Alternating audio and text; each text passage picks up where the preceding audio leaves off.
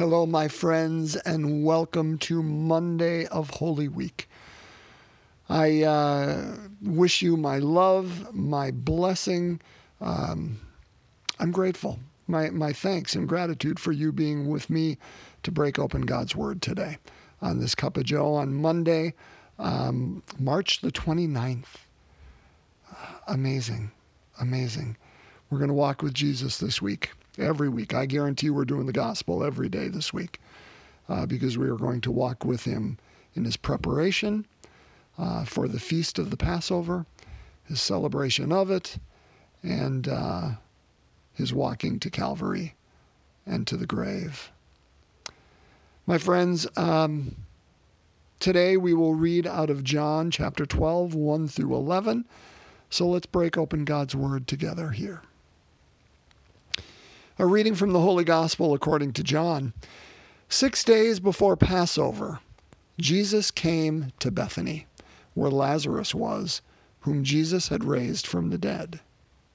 They gave a dinner for him there, and Martha served, while Lazarus was one of those reclining at table with him. Mary took a liter of costly perfumed oil, made from genuine aromatic nard, and anointed the feet of Jesus and dried them with her hair. The house was filled with the fragrance of the oil. Then Judas the Iscariot, one of his disciples, and the one who would betray him, said, "Why was this oil not sold for 300 days' wages and given to the poor?" He said this not because he cared about the poor, but because he was a thief and held the money bag and used to steal the contributions. So Jesus said, "Leave her alone. Let her keep this for the day of my burial. You always have the poor with you, but you do not always have me." The large crowd of the Jews found out that he was there and came, not only because of him, but also to see Lazarus, whom he had raised from the dead. And the chief priests plotted to kill Lazarus too, because many of the Jews were turning away and believing in Jesus because of him. My friends, the gospel of the Lord. Praise to you, Lord Jesus Christ. You know, it's interesting. So we're in John chapter 12 here. Had we read a chapter earlier, John 11, that is where Lazarus is raised from the dead, that marvelous story.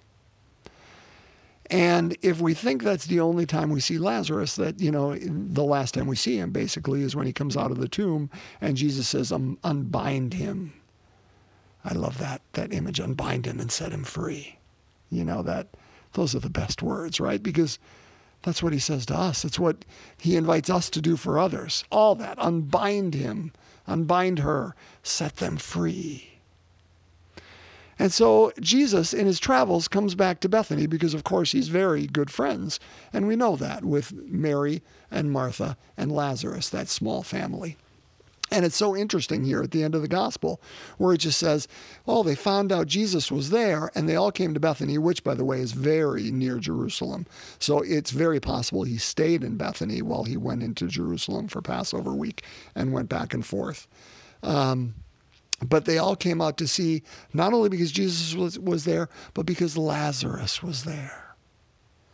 And that last line, and the chief priests plotted to kill Lazarus too, because many of the Jews were turning away and believing in Jesus because of him. Two things I think I'd say about that.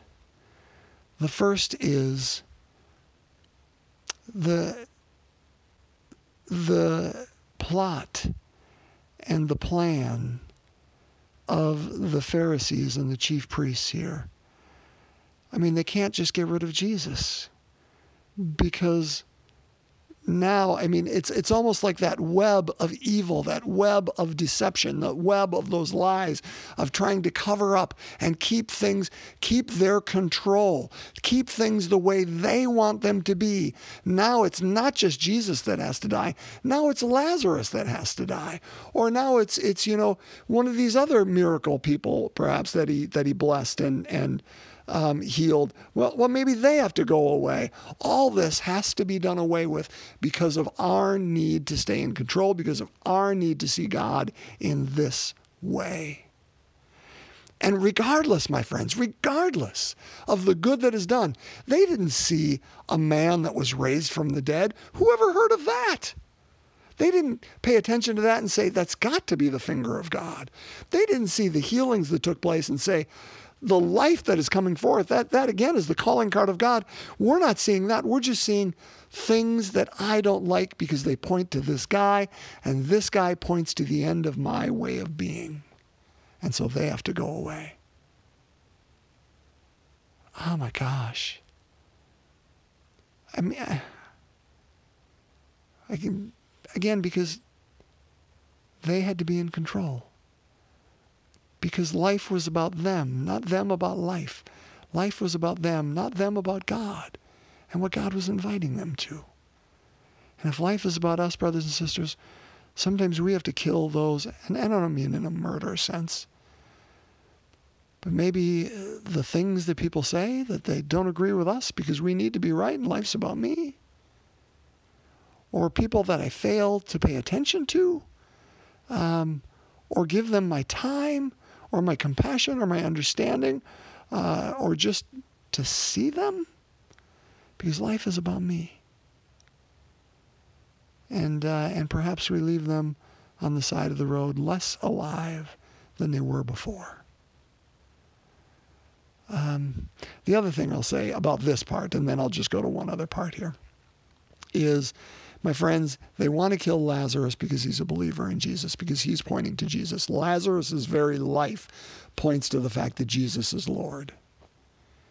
If it's true for Lazarus, my friends, we have to know it's true for us too, right? And I hope that's true for us. On our better days, let's be honest. On our better days, when our lives are all about Jesus as well, and they point to the fact that Jesus is Lord, there are going to be others that don't want us around. Again, they're not going to murder us, I suspect. But I don't know in what ways they will subtly cut us down or disenfranchise us, or again, place us by the side of the road as they move on. But we have to know that may be the cost for following Christ. It was then. Why would it be different now? I don't think it is. Let's take a couple minutes and focus on that wonderful happening here. So Jesus goes to the house of his friends. And I love that line. I've used it before in one of my podcasts. He goes to they gave a dinner for him there, and Martha served. That's all we know about Martha here. And Martha served. Would we be so blessed if the only time we show up in a story is, and Frank served, or Jill served? That's who they were. But anyway, that's not my point. I just like that point. While Lazarus was one reclining at table with him. Okay, the man who was dead is now filled with life. He is back with Christ, and he is in relationship with him, which, of course, it stands to reason, right? Amazing grace, how sweet the sound that saved a wretch like me. I once was lost, but now I'm found, was blind, but now I see. I was dead. The man who brought me back to life. I want to reside in his house. I want to reside and recline at table with him. But Mary does something different. So Martha is serving. Beautiful. Lazarus is in relationship. He's reclining at table. Beautiful. And Mary may have beaten them all, because she takes this incredible aromatic nard, incredibly expensive. If Judas is to be believed, 300 days' wages worth. Can you imagine what that is in today's day and age, what that would be?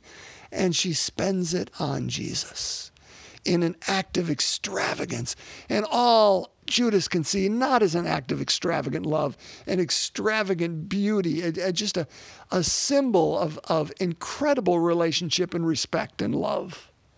All he can see is waste. All he can see is, why didn't you use it over here? Whether he was going to steal from it or not, he just couldn't see the beauty in it. Brothers and sisters, I love Jesus' retort here because I think it's so good. And it's the tension you and I should hold within our lives right now, too. After Judas says, listen, why was this oil not sold for 300 days' wages and given to the poor? And Jesus says, leave her alone. Let her keep this for the day of my burial. You always have the poor with you, but you do not always have me. You always have the poor with you, but you do not always have me. Now, brothers and sisters, I want to say very clearly, you and I are called to be the voice of the poor. We are called to reach out to those who are the marginalized and to bless them. And whether that is financially or with our voice or with our presence, all of that is true. This does not give us an excuse to not pay attention to the poor. If we use this gospel as an excuse for that, we are taking the word of God and we are bending it to our own will and not where God is inviting us. We are called to be women and men who reach out on behalf of the poor and bless them. That said, there is that tension that Jesus brings, and he's so right. I love this. Because, brothers and sisters, there are times that attention, can I use that? That wealth, that extravagance needs to be saved for the ones we love as well. Mary, in an act of great extravagant love, wanted to show that extravagant love to her best friend. And so she did. And that was an incredible encounter. I guess what I invite us to today is this. Are there people in our life right now that we need to stop what we're doing and looking in all these other places and all these other locations, maybe even to do good things and help all these other people? And that's all good stuff. But is there someone in our life today who needs our extravagant love and who needs to know we see them? And we love them, and we are with them not only as our person, but everything I bring 300 days' wages of love for you today, in whatever that looks like, in an extravagant way. Maybe it is our spouse that we need to spend, again, maybe it's wealth, maybe it's something differently. I don't know what that is, but that we need to spend whatever it is in that extravagant moment to let them know, I know we will not always have this moment, but I recognize it now, and I want you to know that I recognize it now, and you are exquisite. Or maybe it is our children, that we simply need to recognize them and say, you are incredible, and I am so proud of you, and I am so with you in this moment. And always. And we do something extravagant for them. Maybe it is our parents. Maybe it is a beloved friend. I don't know. But is there someone today, brothers and sisters, who we have been taking for granted because we have been doing great things elsewhere? And I praise and I thank you for that, for doing those good things elsewhere. But let's make sure we don't miss the extravagant relationship right next to us. And let's make sure they know that we know and that we see them. The poor we will always have with us. And you know what? Tomorrow, later this week, next week, we're going to go back to them because we have to go back to them. But this moment, this day, whatever it is, we have a moment to be extravagant and extraordinary in our love for somebody near us. I invite you and I to take advantage of this moment today to do that. Let's pray. Appropriately enough, my friends, this week we walk through the sorrowful mysteries. And so let us bring our intentions before our Blessed Mother. As we begin in the name of the Father, Son, and Holy Spirit, amen. The first sorrowful mystery, the agony in the garden. Our Father, who art in heaven, hallowed be thy name. Thy kingdom come, thy will be done on earth as it is in heaven. Give us this day our daily bread, and forgive us our trespasses, as we forgive those who trespass against us. And lead us not into temptation, but deliver us from evil. Hail Mary, full of grace, the Lord is with thee. Blessed art thou among women, and blessed is the fruit of thy womb, Jesus. Holy Mary, Mother of God, pray for us sinners, now and at the hour of our death. Amen. Hail Mary, full of grace, the Lord is with thee. Blessed art thou among women, and blessed is the fruit of thy womb, Jesus. Holy Mary, Mother of God, pray for us sinners, now and at the hour of our death. Amen.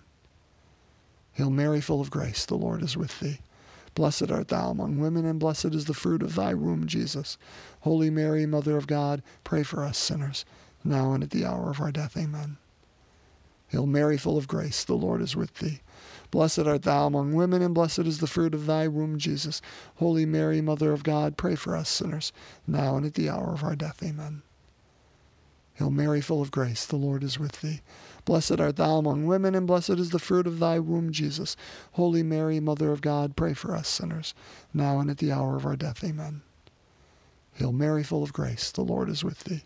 Blessed art thou among women, and blessed is the fruit of thy womb, Jesus. Holy Mary, Mother of God, pray for us sinners, now and at the hour of our death. Amen. Hail Mary, full of grace, the Lord is with thee. Blessed art thou among women, and blessed is the fruit of thy womb, Jesus. Holy Mary, Mother of God, pray for us sinners, now and at the hour of our death. Amen. Hail Mary, full of grace, the Lord is with thee. Blessed art thou among women, and blessed is the fruit of thy womb, Jesus. Holy Mary, Mother of God, pray for us sinners, now and at the hour of our death. Amen. Hail Mary, full of grace, the Lord is with thee. Blessed art thou among women, and blessed is the fruit of thy womb, Jesus. Holy Mary, Mother of God, pray for us sinners, now and at the hour of our death. Amen. Hail Mary, full of grace, the Lord is with thee. Blessed art thou among women, and blessed is the fruit of thy womb, Jesus. Holy Mary, Mother of God, pray for us sinners, now and at the hour of our death. Amen. Glory be to the Father, and to the Son, and to the Holy Spirit, as it was in the beginning, is now, and ever shall be, world without end. Amen. O my Jesus, forgive us our sins, save us from the fires of hell. Lead all souls to heaven, especially those in most need of thy mercy. In the name of the Father, Son, and Holy Spirit. Amen. My friends, bless you. And may this be a holy, a good, a prayerful, a holy week for you and I and all those around us. We'll see you tomorrow.